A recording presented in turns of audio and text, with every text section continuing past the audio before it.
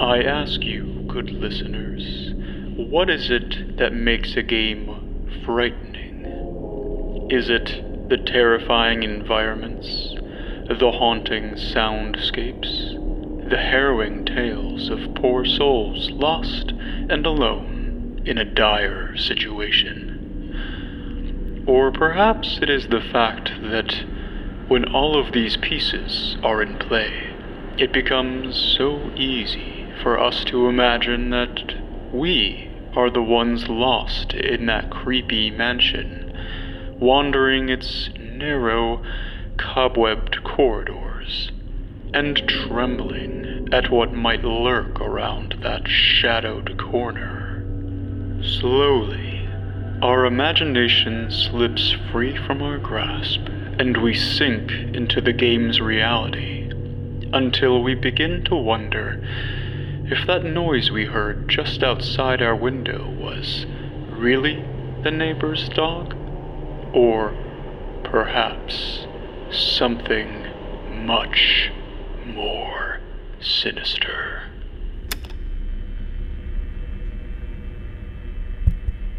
Testing, 1 2 1 2. Testing. Hey, Andrew. I think this is working. All right, here goes.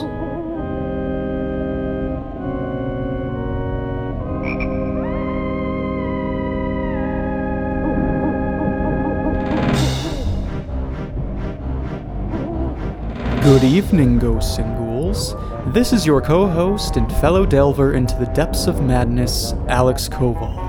Tonight, in the spirit of the Halloween season, Andrew and I have fortified ourselves in an old abandoned castle, set up some antique radio equipment, and have compiled a cache of letters and calls from our listeners that pay tribute to the games that have chilled them to the bone, given them sleepless nights, and sent them screaming from their consoles and computers. So, barricade your doors, cast any helpful incantations you know, and grab the nearest impromptu melee weapon, because we have quite a few treats, and also some tricks in store for you in this very special episode of Scream Walking!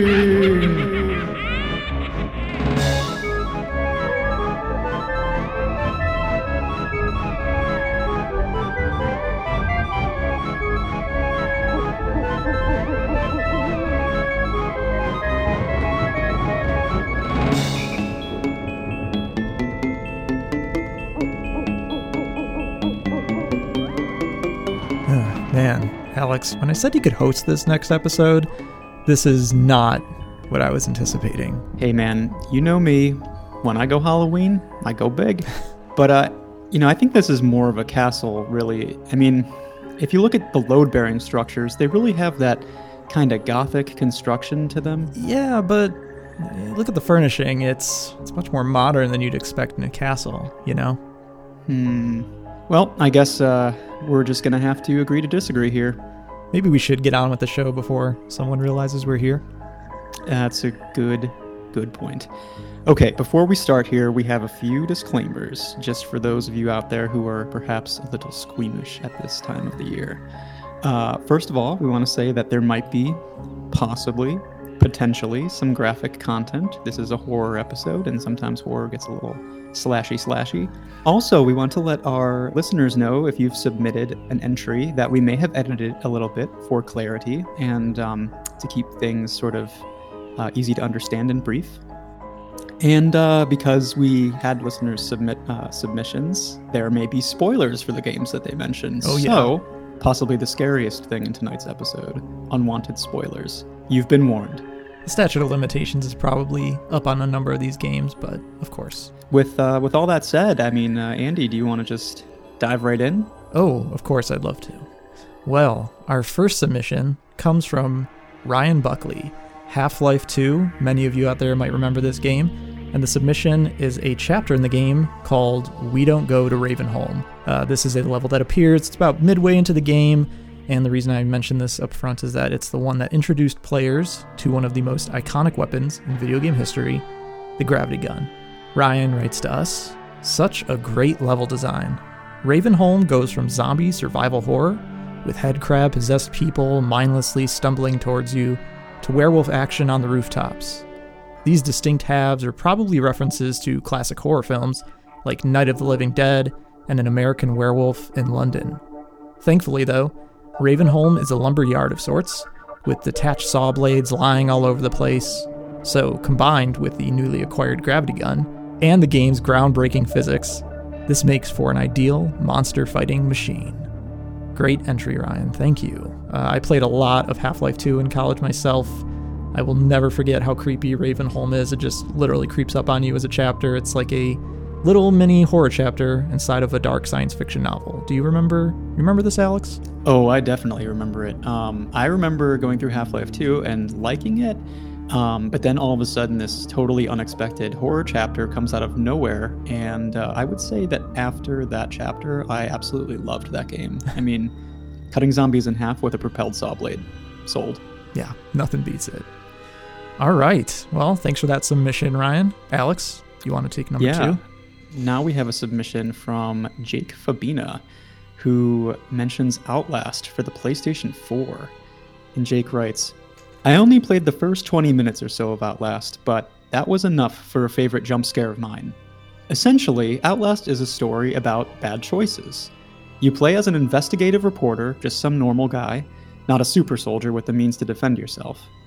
And your only weapon is the light on your camera, which drains batteries quickly. So right away, you feel defenseless and at the mercy of whatever comes your way. Anyway, I guess to pay the bills, you go in to investigate an abandoned mental asylum that probably has some nasty reputation.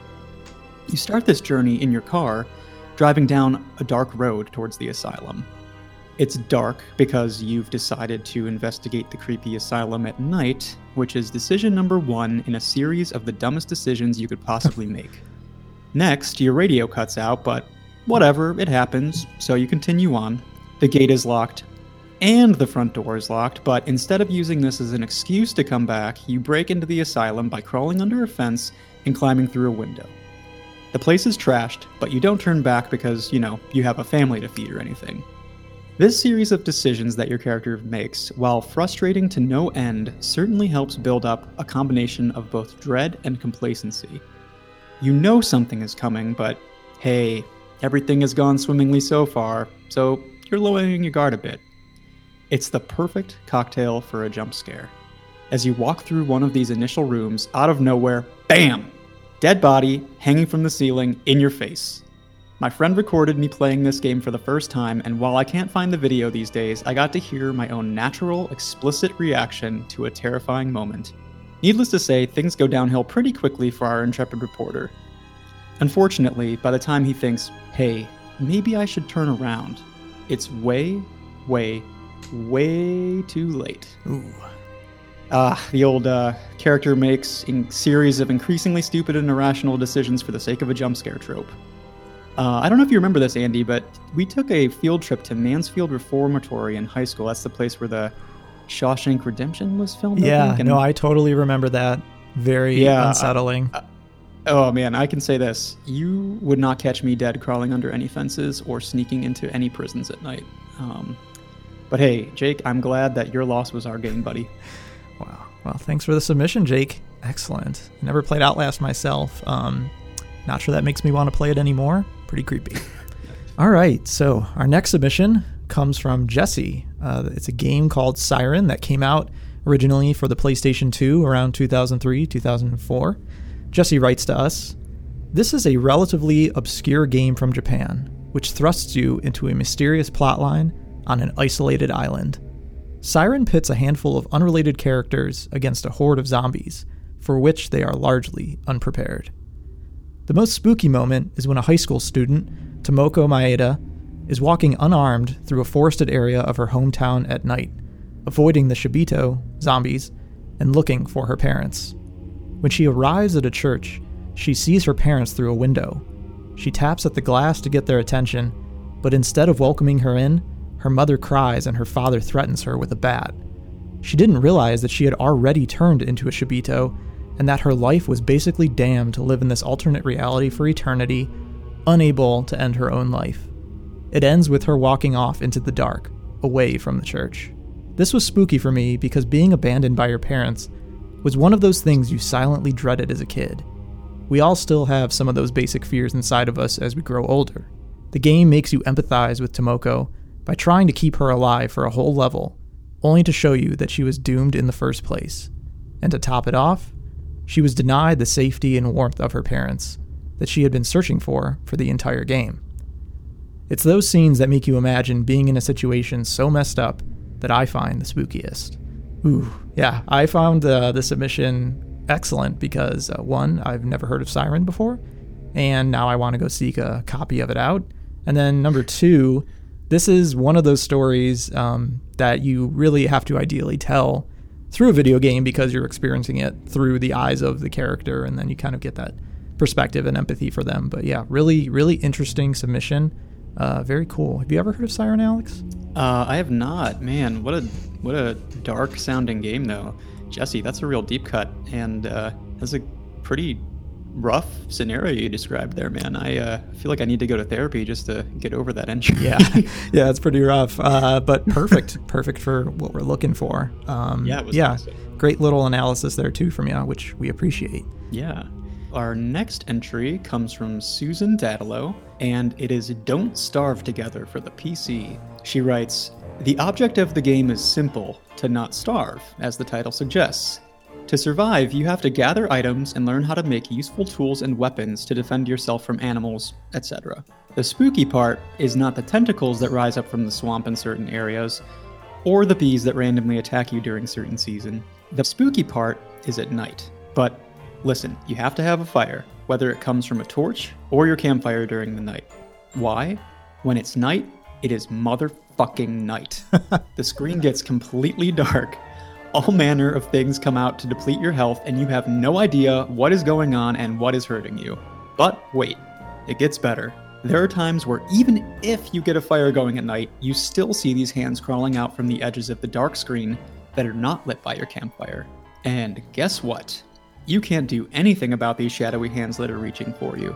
Fire does not protect you. Your wonderful weapons you spent 5 seasons making do not protect you. You can try to swing that twig axe at them, and they back off for a bit, but they'll eventually keep creeping in. You are at the mercy of time. All you can do is sit by your little campfire, singing your campfire song, and waiting for the sunlight." I want to know this campfire song. I'm looking it up. The hands are actually you going insane in the game. She writes, "The game is a different type of unnerving at times. Going insane because you are out in the middle of nowhere trying to survive is a realistic sort of spooky because I know that I would probably give up 5 minutes into any outdoor survival situation." See, Susan, that's where we differ, because spending the night in nature surrounded by creepy creatures and using only my wits to survive, and I get to slowly go insane, to me that sounds like the dream. Yeah, that sounds like you. I mean, that's right up my alley, pretty much. Yeah. But I've always remember seeing hype about this game, like when it came out, and I remember how like it looks so stylistic, and because this sounds like such an Alex Koval game, I might have to check this one out. All right. This next entry is actually our first audio submission. Thanks to a number of people who chose this option. This was really cool to get to literally hear from everyone. We got some really interesting entries. And this first one is no exception because it is from by none other than my life partner, previous guest of the show, Hillary Beauvais. I've insisted many times that this game needs a reappraisal, while also knowing full well that it is truly atrocious in both playability and graphics, and has never-ending cutscenes that will make you bang your head against a wall. However, now that it's Halloween and spookiness is peaking, the time is ripe to talk about Let There Be Light from the PS1 game Rugrats Search for Reptar. The premise of the level is simple enough. Tommy Pickles' dad, Stu, causes a power outage, so Tommy takes it upon himself to try to let the light back in by opening the refrigerator, or as he calls it, Frigidator. However, on the way there and throughout the level's adventure, you encounter shadow monsters, which are, to be totally clear with you, 2D graphics of ghosts that you must eliminate by shining light on with your flashlight. Also, there's a pumpkin filter on the end of the flashlight. Important spooky detail, obviously. The look of the level is literally the same as the rest of the game, taking place at the Pickles residence, but with a dark blue tint filter over top. For some reason, seeing both in and outside of the house this way, coupled with ghosts popping out every time you turn a corner, made this level so scary to me as a child. I think it just all too clearly portrayed how your own house, which otherwise feels like a safe haven, can be so unpredictable in the dark. Hearing only the sound of your own footsteps hardly provides comfort. I wasn't the only one who, as a kid, was scared by this level. Please note some of the YouTube comments I came across, such as, "This level terrified me as a kid. Creepy as hell back in the day." And my favorite, Resident Evil, The Tommy Pickles Chronicles. I want to know if you guys played this, and either way, you're going to need to insert some wacky clips of the insane sound effects in this game, which will truly make you go insane. Thanks. Wow, I really want to play Resident Evil, the Tommy Pickle Chronicles right now. That's what I'll say. I was going to say, I've been seeing some Mr. X skins, like, Thomas the Tank Engine, Oh, no. the Untitled Goose. Tommy Pickles is next, man. Literally Mr. so P. creepy. Mr. P instead of Mr. X. Put the top hat on him anyways. It's just a baby with a t-shirt and a diaper on. Yeah, so I checked this out the other night and thought, oh, this is going to be such a joke. I heard Hillary's submission. I was like, this has got to be so goofy, and literally got spooked watching the video of this because like when you turn the corner and the ghost would appear, I actually was like, oh, Those 2D ghosts? yeah, they just were everywhere, like, because the camera only turns the corner with Tommy Pickles. Yeah, Tommy Pickles, and like the parents were even really creepy too. Their voice comes in and it's all staticky. It's just like, we're gonna make the toy business now, Tommy, and it's like, ugh. Yeah. Anyways, I think we're gonna have to dump this in the horror category officially now. Survival horror. Yes, we'll add that to the stack. Yeah, for sure. All right, well, thanks for that one, Hillary. Great submission. Totally unexpected, but perfect and hilarious. What the hell? Is that a bat? Oh my god, it is a bat! Throw me that stick. Come on, we gotta get that thing out of here. Get over here, you... Behold my true form and despair! You mortals are no match for my power. For what is a man but a miserable little pile of secrets? And now I, Vlad Dracula Tepesh, control your paltry machines. No doubt they are but trinkets compared to my castle's machinations. But my curiosity does beckon. What do these buttons do? Hey, my name is Kev, and one of the spookiest video games I've ever played in my life was Alan Wake on the Xbox 360. It was 2011. I was only 13 years old at the time. My younger brother Steve was 8.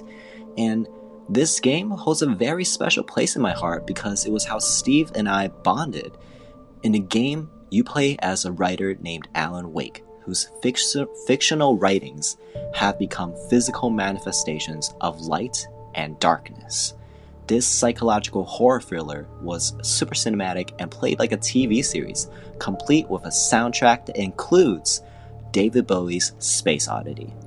From the moment we booted up the game, Steve and I knew we were in for a ride, a spooky one that would make us actually afraid of the dark. And this game was both a literal and metaphorical battle of light versus darkness. The darkness was called the Taken. They were like people, but consumed by shadows.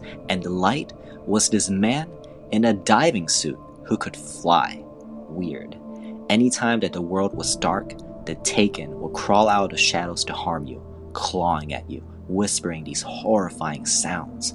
And the only way you can harm them was with your flashlight.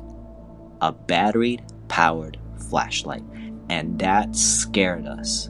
There was this one scene in the game where we were stranded in the middle of nowhere in the road where the character's car broke down. And we had to run to the nearest street light. In the game, light acted as a safe haven. and we were sprinting in the darkness. The Taken behind us, chasing us. My younger brother and I were freaking out as these shadowy figures were clawing at us. Steve and I were scared beyond reason, jumping in our bed, just freaking out. We knew our parents were listening. They were downstairs, just wondering, why are they screaming? Once we were under the streetlight in the game, it was a sigh of relief. We were safe until the lights turned off. Oof. We had the entire room's light on in our bedroom. We didn't dare play the game in the dark, fearing that the Taken will crawl from under our beds to take us. For a while, Steve and I would only step outside our bedroom if the lights were on. We would be playing this game on hard mode on a Sunday night at midnight, knowing school was the next day, but we didn't care. We wanted to triumph over the darkness and shine light upon the world. This game really got Steve and I to bond with each other, and no matter what, our brotherhood would triumph over anything. Alan Wake was dear to my heart because it was dear to Steve and I.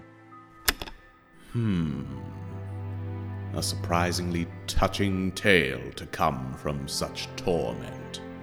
This Kevin human seems to really care about his family.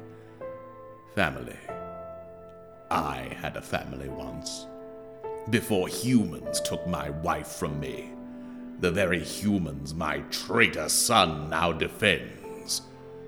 Still, I wonder what my life would be if they had remained. Die, monster! You don't belong in this world. How is it that I've been so defeated?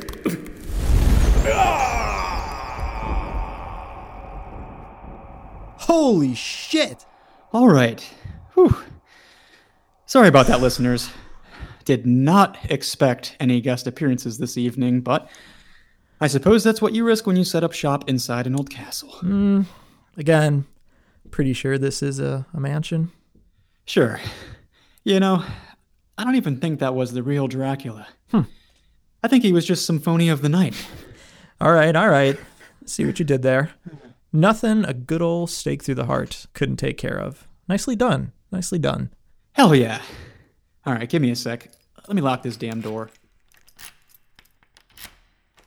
Anyways, back to the show. Our next written submission comes from none other than the Tombstone Podcast. Friends of ours through social media. We connected over our mutual love of talking about video games. And their submission is a game called Through the Woods for the PC that came out in 2016. The Tombstone Podcast writes to us, "You are a mother looking for your son in the northern woods of Norway. The myths and legends of the old Scandinavian world slowly come to life in these woods, and you're faced with running for your life in many dire situations. As I walked through the beaten path, the forest grew more winding. I only picked up 1 or 2 signs that my son had been taken this way. I thought the worst when I came upon a small clearing in the woods, where a rock face forced my path to split to one side of the woodline. A pale mist blanketed the cold ground as the loom of twilight was setting. With the last of the sunlight hitting the rock face, I peered through the mist and saw in front of me 2 eyes, gleaming.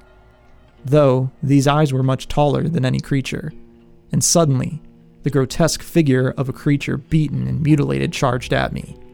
I had no choice but to run for my life, dodging the creature until I could sprint through a break in the rocks.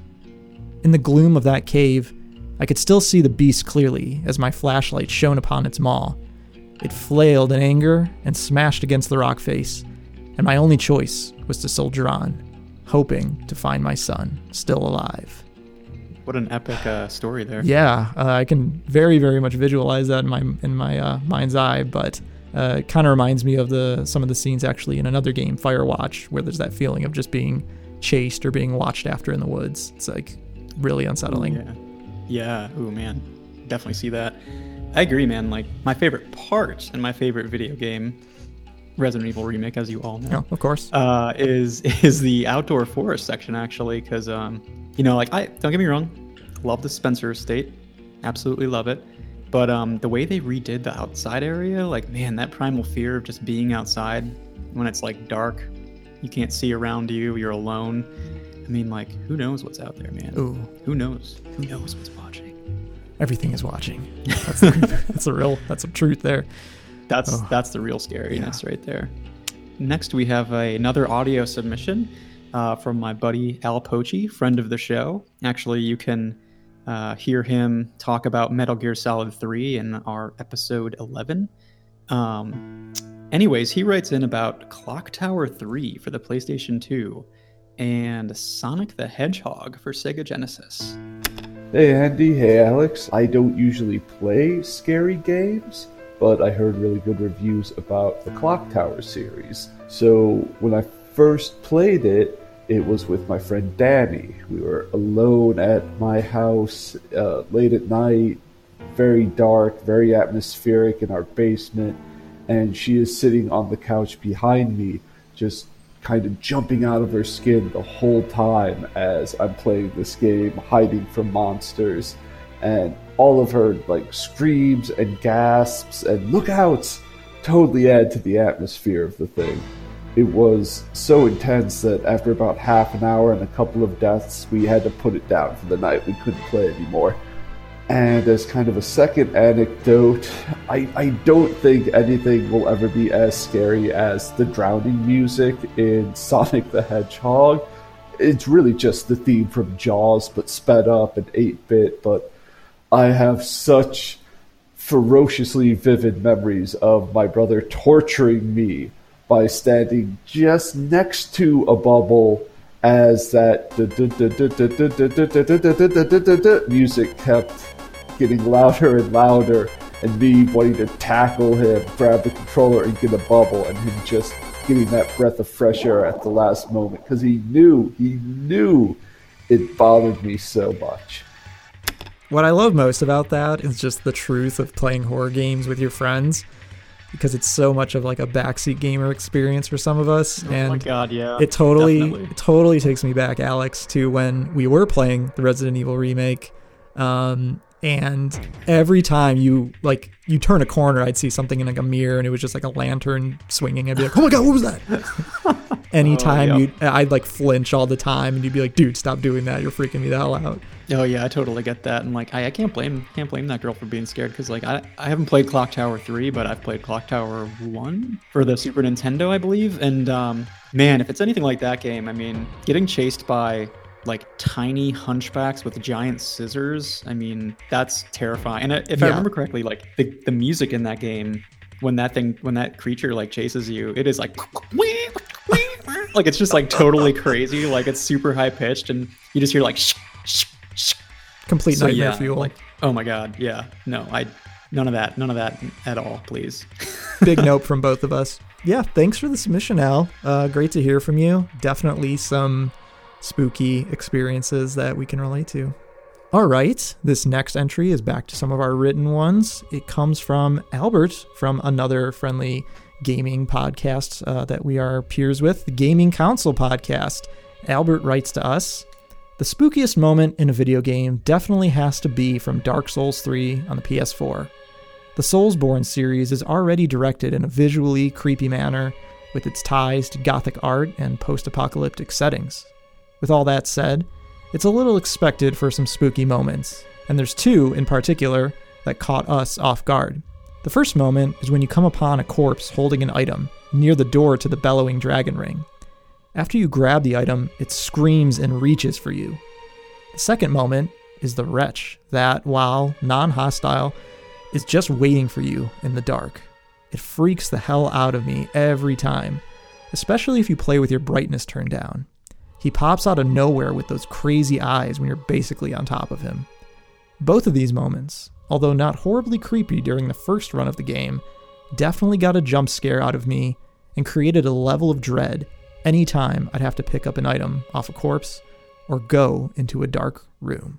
Yeah, this kind of has shades of The Babadook to me, the horror film. I remember you and I watching it, and it's one of those films that if your TV is not calibrated just right, or maybe that moment in Hereditary where you notice the figure in the shadows.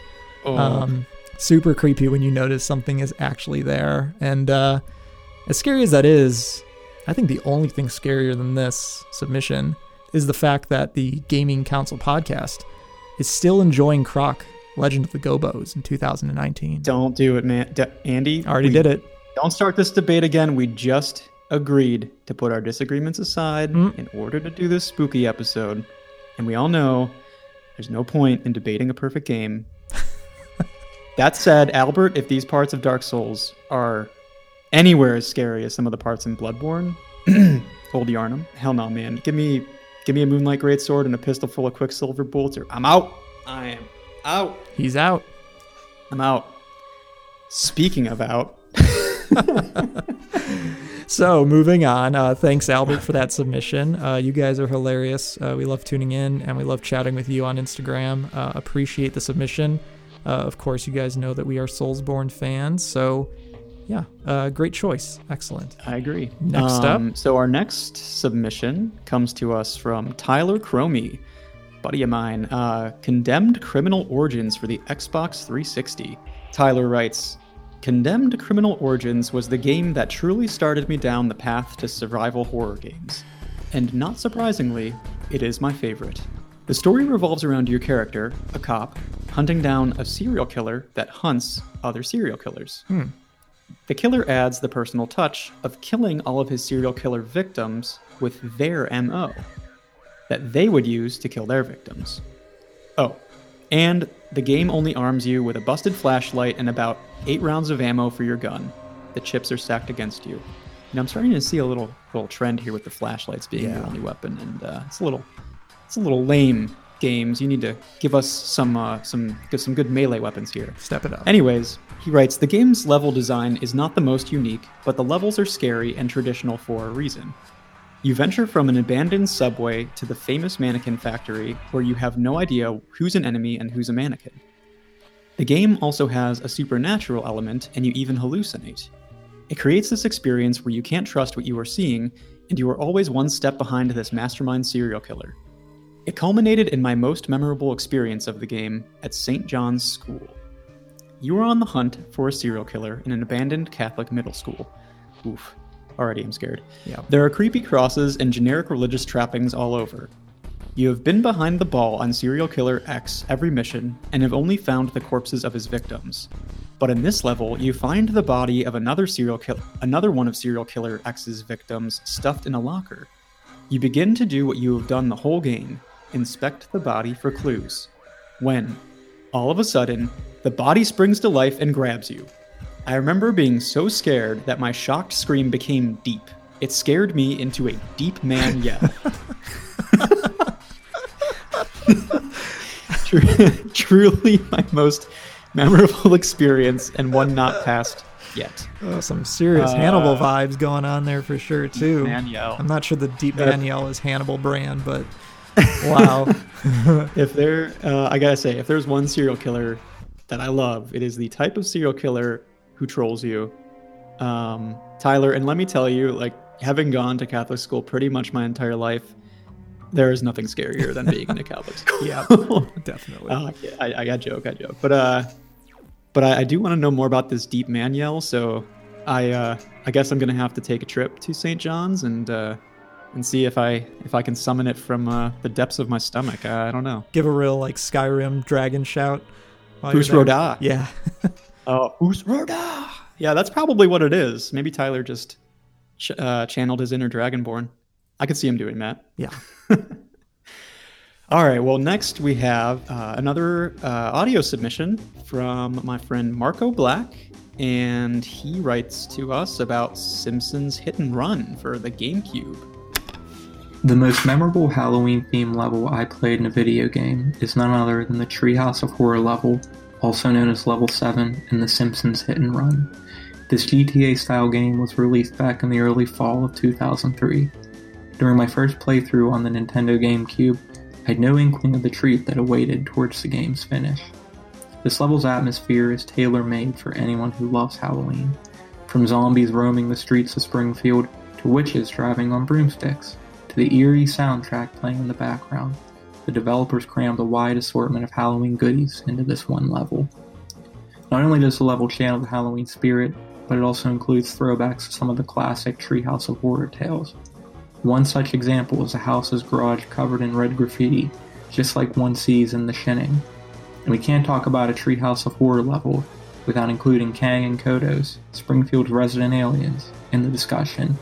These two are the reason for all the spooky sights around Springfield, as they've invaded the town and brought the dead back to life with Evil Cola. The player partakes in various quests such as acquiring supplies to fortify the Simpsons' home against a zombie invasion, and dropping off containers of radioactive waste in an alien spaceship's tractor beam. All in all, this level, to me, is the very definition of a Halloween level. I find myself going back constantly to roam around a haunted Springfield and find more hidden Easter eggs.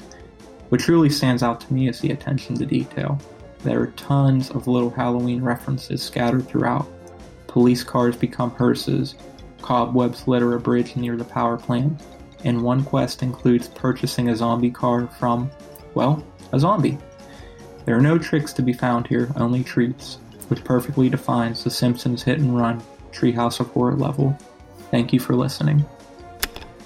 Yeah, and thank you for submitting, Mark. That was an excellent submission. Actually, I had never played this level, and I did some YouTube research on it, and man, like, he is right. It is the quintessential Halloween level. Like, from top to bottom, they just chock it full of, like, all of the essential Halloween staples, like witches, zombies, cobweb, like, just, and the music is excellent.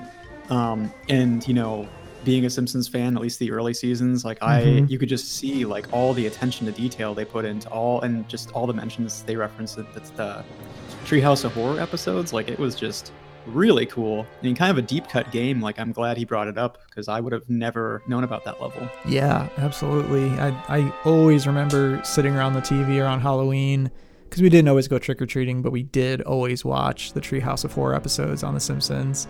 I remember they did. Yeah, I very much clearly remember the parody of The Shining. Or is it The Shining? Yeah. Is it The Shining? Yeah, it's The Shining. They call it The Shining. Yeah, where he goes around and chops off people's knees. Right. That's funny.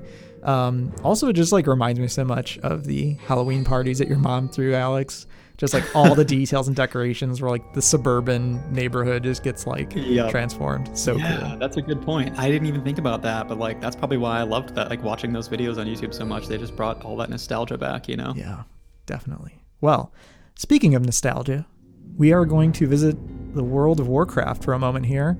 Originally released in 2004, and it's worthwhile bringing that date up because the instance, literally and figuratively, that is submitted here to us by Sarah Lamb, a friend and colleague of mine. She writes to us about Scarlet Monastery. Alex, you love the Scarlet Monastery. Oh, I love the Scarlet Monastery. What a great dungeon. Yeah. I have more to say on that, but I want to hear Sarah's submission first. Absolutely. So, Sarah writes to us, "It may not be the scariest scene, but one of the most surprising and chilling moments that I can remember in a video game took place in a classic dungeon called Scarlet Monastery. At one point, your party enters an interior courtyard. Packs of dogs are immediately triggered, which results in all of the entrances and exits being closed and blocked off. You are trapped. I remember running this dungeon with a particularly inexperienced party, which resulted in quick deaths for everyone. I was the last player standing. If being trapped isn't already nerve-wracking, imagine being the sole target of packs of hounds and several other fighters who will inevitably take you to your digital grave. Your party has already abandoned you. Not only are you left alone to die, but when you do die, there is no one in the graveyard to greet you or even to meet you at the entrance to the dungeon." As a side note, Sarah writes to us, "Most of my fears are manifested in interpersonal situations in video games, and in feeling overwhelmed mid-battle, or the pressure to heal everyone in a dungeon setting. Hit the wrong hotkey, and you screw everything up. Playing late into the night with the lights off and completely focused, anytime there is a noise or a phone vibrates, it results in unnecessary jumps and, later, scary sprints up the stairs, hoping that the game monsters aren't chasing me." Oh yeah, Scarlet Monastery, very good submission, and an interesting submission just because not only is this a very cultist, religious, fanatical level, it's got a graveyard and everything like that, it takes place in a scary forest, but yeah, just the whole, like, scariness of the chaos of playing a game with other people you don't know. Interesting, yeah. Oh, definitely. No, I get it. I totally get it, Sarah. Like I was playing WoW Classic today, actually, Ooh. and I was running an instance known as the Dead Mines. Perhaps you know it if you're in Alliance. Anyways, yeah, I was a healer, and I was getting an incredible amount of anxiety because I think I was in a party with 4 clowns, and they were running around like complete idiots, and I was the one that had to keep them alive. So, totally understand it, and actually. Great timing for this submission because in World of Warcraft, it is now Hollow's End. And I have to say, I was running to Scarlet Monastery and as a level 34 mage, and I happened to forget that during this time, in the early days of WoW, there was something called the Wickerman Festival. And during that festival, Andy, you may recall, on your path to Scarlet Monastery, there are 2 giant level 55 elite abominations that usually are not there. I got a swift reminder in the form of a giant meat cleaver in my mage's skull. So that was not very fun. That was quite spooky. So thank you for the submission, Sarah. It was very timely. Very, very timely indeed. All right, Alex, I think it's only appropriate that you introduce this next... Shh. Do you hear that? You have got to be kidding me. What have you gotten us into tonight? Good thing we locked the door. Oh, shit! We gotta hide! Hide! There's no point in hiding. I can smell you, like rats trembling in a dark cellar. Come out. You're merely postponing the inevitable. What's this? Recording equipment for a podcast, it would seem. Well then, the right to host a pod, that right is now mine. And what have we here? Documents regarding the incident in Raccoon City? How did this information get out? Let's see what dear Miss Emma Neely has to say about it. Let's be honest, the majority of Resident Evil Remake is terrifying, but what wakes me up in the middle of the night in a cold sweat is the memory of that first hunter. You've just figured out the pool situation, dodged some snakes falling from the sky, and you're starting to feel good about things as you return to the Spencer estate for a second investigation. But then you become painfully aware that something has been following you as a human-sized frog beast breaks down the mansion door, eager to send you to your maker. Ah, yes, the Hunters. Bioweapon MA-121, if I remember correctly. A formidable opponent, no doubt. At least they were, back then. Before I became a god. But this information should never have been made public. It seems that this Emma Neely and I have some unfinished business. If you rats insist on hiding, then so be it. I tire of wasting my time with you. How fortunate for you. But I will be taking this document with me as a souvenir. Was that who I think it was? That was Albert Wesker. Holy hell. Thank God he wears sunglasses at night or we'd be goners. Yeah. Wait, Alex, he said he was going after Emma. That's your wife. We gotta get out of here, man. We just gotta wrap this thing up. No, I know, but don't worry. She and I have planned for this sort of thing. Emma, what? If you're listening, yeah, which I hope you are. Hey, grab my homemade Captain America shield, the Lord of the Rings replica sword, and get to the panic room. Engage Operation Valentine. Take no survivors. Wow. There's more to that story, but just to be safe, let's definitely try and wrap this thing up and get a move on it. I mean, who knew this place had so many evil residents? So much for the locked door. Well, let's just hope that's the last unexpected visitor we have tonight, or this episode may never see the light of day. That's for sure. All right. Well, actually, our next submission is also a Resident Evil submission. Resident Evil 2 Remake for the PlayStation 4, a game that we've covered pretty extensively on this podcast. Oh, yeah. Submitted by Kate, by the Players Gonna Play podcast. Some of our friends on social media, they also have a podcast. Check it out. Kate writes, I was playing Resident Evil 2, the remake, on my PlayStation 4 and got the scare of my gaming life. It should be noted that I was home alone after dark with most of the lights turned off because, apparently, I was in the mood to be creeped out. Kate, that's the only way to play Resident Evil. I'm going to go on record saying that. She writes, I was up in the clock tower solving puzzles and could hear the tyrant stomping around outside. He can't get into the clock tower, so I was a bit more relaxed than normal. After solving all of the puzzles, I prepared to make my mad dash away from him and back into the police station. As soon as I couldn't hear his footsteps, I took my chance to dash out. Of course, my running meant that the tyrant would now know exactly where I was, but I could hear his footsteps clearly behind me, so I knew I was in good shape and was in the clear to run to a nearby safe room. Or so I thought. When I threw open the door, back to the police station, I ran straight into the tyrant. I basically had a heart attack, screamed, and chucked my PlayStation 4 controller across the room. I've done that plenty of times. And Leon, oh poor Leon, proceeded to have his skull crushed in. Oh god. It is so brutal, but it's true. Alternate the darkest timeline. I was certainly more careful from that point on, and was much jumpier when the tyrant was after me.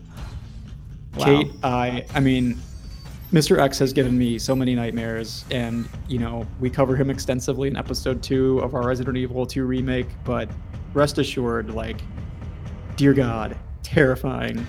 Those soulless eyes, those stomping feet, that giant menacing fedora. I mean, everything, really. Yeah, I mean, it seems like this has just created so many unique and unforgettable and chilling memories for people where they just run into him and they're not ready and they just get completely destroyed. So we definitely can relate, and we sympathize with you, Kate.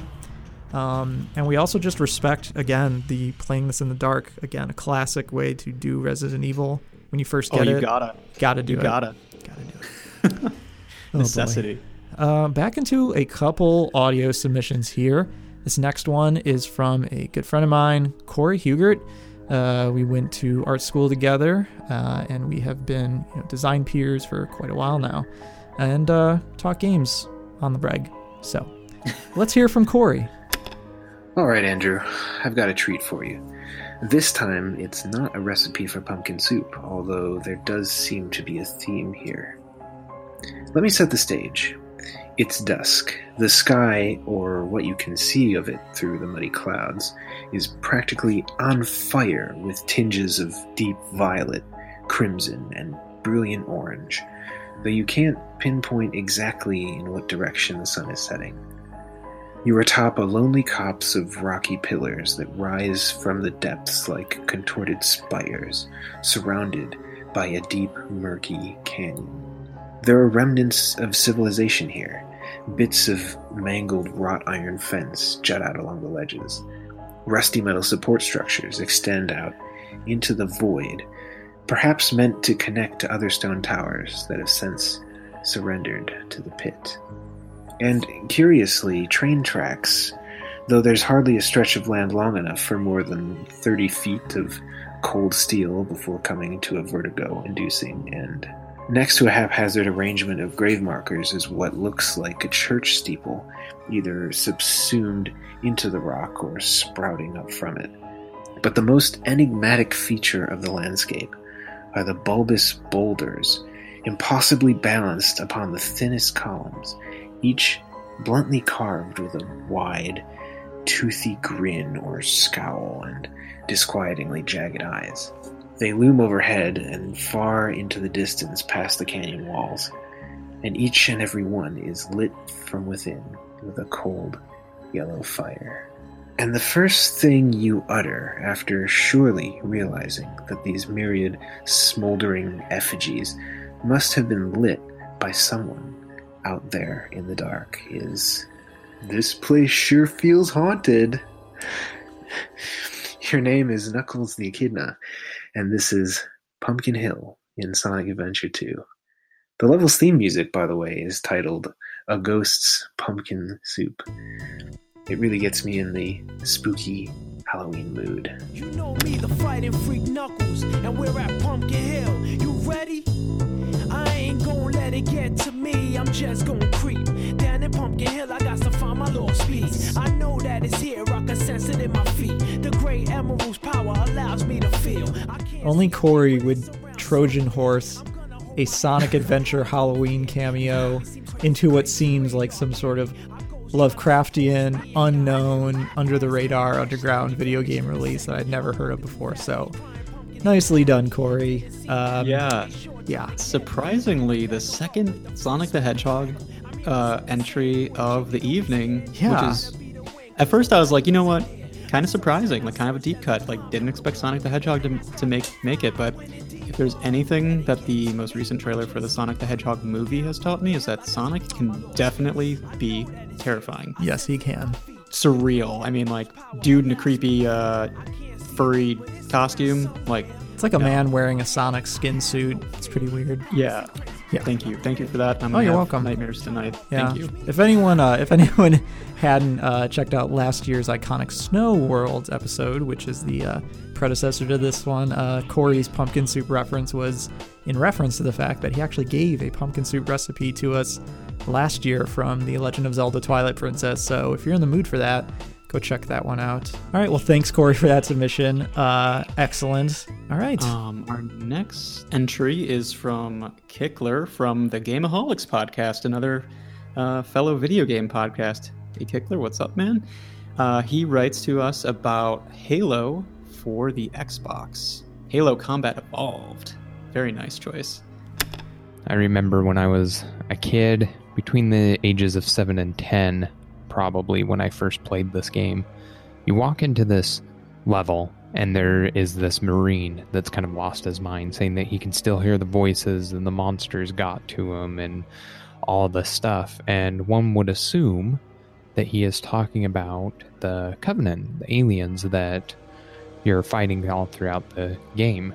But in true horror movie fashion, you continue throughout the level and open up a door and a body falls onto the chief. It's played out through this cutscene when you pick up a helmet of a fallen Marine and you watch the recordings from his helmet. That Marine is Private Wallace Jenkins, who you get to see from that point of view, and you just get introduced to the Flood. And kind of how it happens is the Marines are going through and you basically just watch as the entire squad gets ripped apart by these new monsters that you've never seen before. And I remember being a kid just being terrified of this level, and I had to turn the Xbox off and not continue playing that game for a while. But yeah, that is probably my earliest memory of a scary instance in a game that wasn't necessarily a horror game. And I remember it affected me so much that playing Halo 2 and Halo 3, both of those games, whenever the Flood were first introduced, it scared the crap out of me, and I'd always have to pause and take a breather. Thanks for all that you guys do, and I really enjoy the show, and happy Halloween. Yeah, thanks for submitting, Kickler. We really appreciate that. And that was an excellent entry because, when I think of horror games, I usually think of like games where, you have limited resources to defend yourself, like we were kind of talking about earlier, where it's like a flashlight or a camera or like, something like really to inhibit your character. But Halo is a great example of a game where you really are given like a full-on arsenal, but it's incredibly effective at building that sense of dread and horror. It reminds me a lot of the movie Aliens. Yeah, totally agree with Alex. I think we both have a lot of fond memories playing the very first Halo. Really great reference, and happy Halloween to you too, Kickler. Thanks for sending that one. Back to the written entries. This next one comes from Jack Sabbath. We have a mutual cousin, Adam, who really got both of us into video games vis-a-vis the Super Nintendo Entertainment System and the N64. Jack writes, my favorite Nintendo franchise is The Legend of Zelda because it always blends adventure, fantasy, humor, and horror elements into a grand experience. 2 haunting moments that come to mind are from the 2 3D Zelda games on the N64, the classic Ocarina of Time, and my personal favorite, Majora's Mask. In Ocarina of Time, it was my first encounter with the Redeads, a group of mummified creatures with masked faces that lurch towards you at a snail's pace, moaning endlessly. Creepy enough as is, they become even more intense with a blood-curdling screech.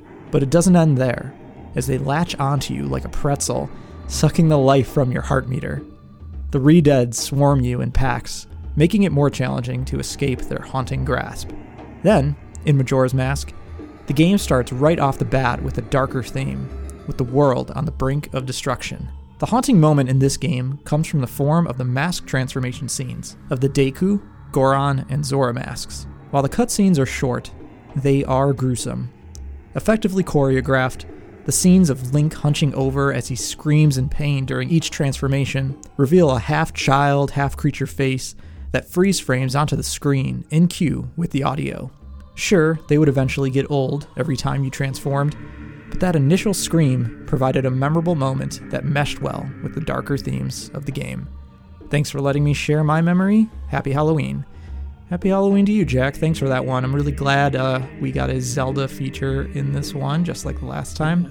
And yeah, I just remember even the Shadow Temple and whatnot. The Zelda games, the 3D ones, definitely had that darker streak in them, that's for sure. I still remember to this day, when you turn into Adult Link, in Ocarina of Time, you turn into Adult Link, you step outside of the Temple of Time, and you're walking around Hyrule, and you're like, this looks different, what's going on? And then you see 50 of those undead fucks walking around the square, and you think to yourself, are they even moving? They look like they're just standing still, you know? Right, they're just idle. And then they're just moping around, and then so you kind of go up to them to check one out, and then all of a sudden they just jump onto you and give you a sleeper hold. That's a pants pisser right there. That's what that is. yeah, definitely. Continuing with the Nintendo theme, actually, I wanted to submit something for this episode as we're about to close things out, and that would happen to be from none other than Super Mario 64. And wait a sec. Wait, do you hear that? Oh God. Is that a vacuum? Oh, not again. Luigi? What the heck are you doing in this castle? Castle? This is a mansion! This is Luigi's mansion. I was just cleaning up some of the booze that be sneaking around here all of the time. Oh, well, geez. Thanks for keeping us safe, I guess. And, yeah, sorry for trespassing on your property. And also for, totally wrecking your front entrance over there. It's no problem. Luigi's a big fan of screen looking. Oh, but it'd be nice to hear about me and my brother once in a while. Hey, look, tonight we're doing a special mailbag episode, and Andy was going to share his spooky memory from Super Mario 64, but would you like to read it instead? I would love to. Here we go. Who would have ever thought that the lovable, upbeat Mario in his 3D debut smash hit would harbor its own dark secret? Booze, the playful ghosts throughout the Super Mario franchise, the ones you can find me vacuuming up these days, wahoo! Also leapt into the third dimension with Super Mario 64. They even got their own world to taunt, annoy, and terrify Mario within. Big Boo's Hunt. When you first arrive, Mario's playful somersaults end abruptly as he's creepily taunted by the Big Boo. The player sprints forward through the double door entrance, but don't let the game's Nintendo stamp of approval fool you. This time, the path ahead of Mario isn't quite so clear. If most players did what I did, they entered the first door on the left. Nintendo must have known they would, given how welcoming the room appears. Beautiful wood flooring, moonlight pouring in, and a baby grand piano sitting in the foreground. As the only real prop in the room, the grand piano beckons you towards it. But then, suddenly, the lid to the piano bursts open, slamming back down relentlessly. A loud, dissonant chord blares out with every bite, and inside, it's a blood-red maw with lines of shark-like teeth. As an adult, this level's brilliance is immensely clear. A hilarious, simple, and effective way to let the players know they were not off the hook. But as a 7-year-old kid, what couldn't have been less clear was what other terrors awaited me behind the next of several doors. Hey, thanks, Luigi. Yeah, thanks, man. And sorry again for, everything. It's no problem. I gotta go. I still gotta catch the rest of these boos. And I don't want this episode to suck. Bye, Luigi. Well, Andrew, you were right. It was a mansion all along. It wasn't just any mansion, Alex. It was Luigi's mansion. I'm sorry, the next time I will show more respect. Forgive me, Miyamoto-san. Not in Luigi's house. Not in Luigi's house. Well, next year, can we just agree to do this at one of our places, okay? I mean, poor Luigi out here, working the graveyard shift. Anyways, I'm going to start packing things up, but there is actually one more submission sticking out of the mailbag over there. Do you want to do the honors and bring this thing home? I would love to. Let's see here. Okay, this submission comes from Alex Koval. Wait a second. I'm Alex Koval. That's strange. And it's not even on Resident Evil Remake. Even stranger. Very creepy. Alright, let's see what this Alex Koval has to say. This entry is for Silent Hill 2 for the PlayStation 2. And I write, Silent Hill 2 is one of those games that is often heralded as the apex of the horror genre, and for good reason. For it is a game that scared me so badly that I still blame it for my tendency to look over my shoulder when traversing long, dark hallways. What about Silent Hill 2 was so scary, you ask? Well, I would direct you to Article A, Pyramid Head, a towering, 8-foot-tall, sinewy specimen of a man, garbed only in a bloody apron and a rusted metal head trap resembling an asymmetric pyramid. You see, Silent Hill 2 is a game that trades heavily in psychosexual themes, and our tri-domed friend here is one gigantic Freudian metaphor. In appearance, he dons a silent rage and a physical power, but the real cause for concern is the massive, obviously symbolic, 6-foot-long butcher's blade that he drags menacingly behind him. Such a weapon would surely make even Cloudstrife's Buster Sword shrink in embarrassment. In our first encounter with Pyramid Head, we find him doing unspeakable things to the mindless mannequin enemies that appear throughout the Woodside apartments. Though the fiend's motives are unclear, his actions are wholly disturbing, and the whole scene evokes immediate disgust. Confronted by such a horrific sight, our character does exactly what we would expect, hides in fear until the monster leaves. But the most disturbing run-in with the abomination occurs when you reach the dark dead end of one of the game's many hallways. Blocking your path are metal bars, similar to that of a jail cell. The only sound you hear, piercing through the blackness, is that of a shrill static. And staring at you from the other side, kept at bay by what now seem to be flimsy pieces of metal, is Pyramid Head. One wonders what he sees and ponders behind that metal cage. I shudder at the thought. Alex? Is it just me?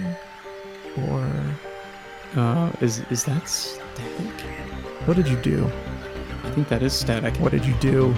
All right, Andy, pack it up, man. Pack it up. Go. Come on. We gotta go. We gotta go, man. We gotta go. Out, Come on. Out. No.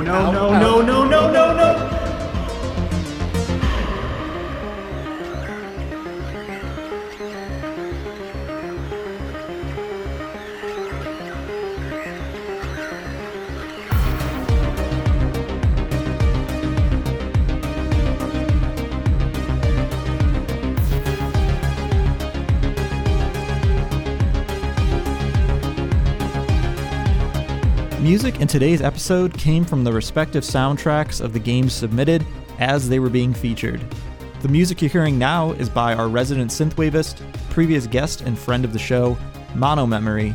You can find the tune, a remix of one of the main themes from the Resident Evil remake, through his Bandcamp page and of course in our show notes. Thanks for tuning in to our Halloween special edition of Screen Looking.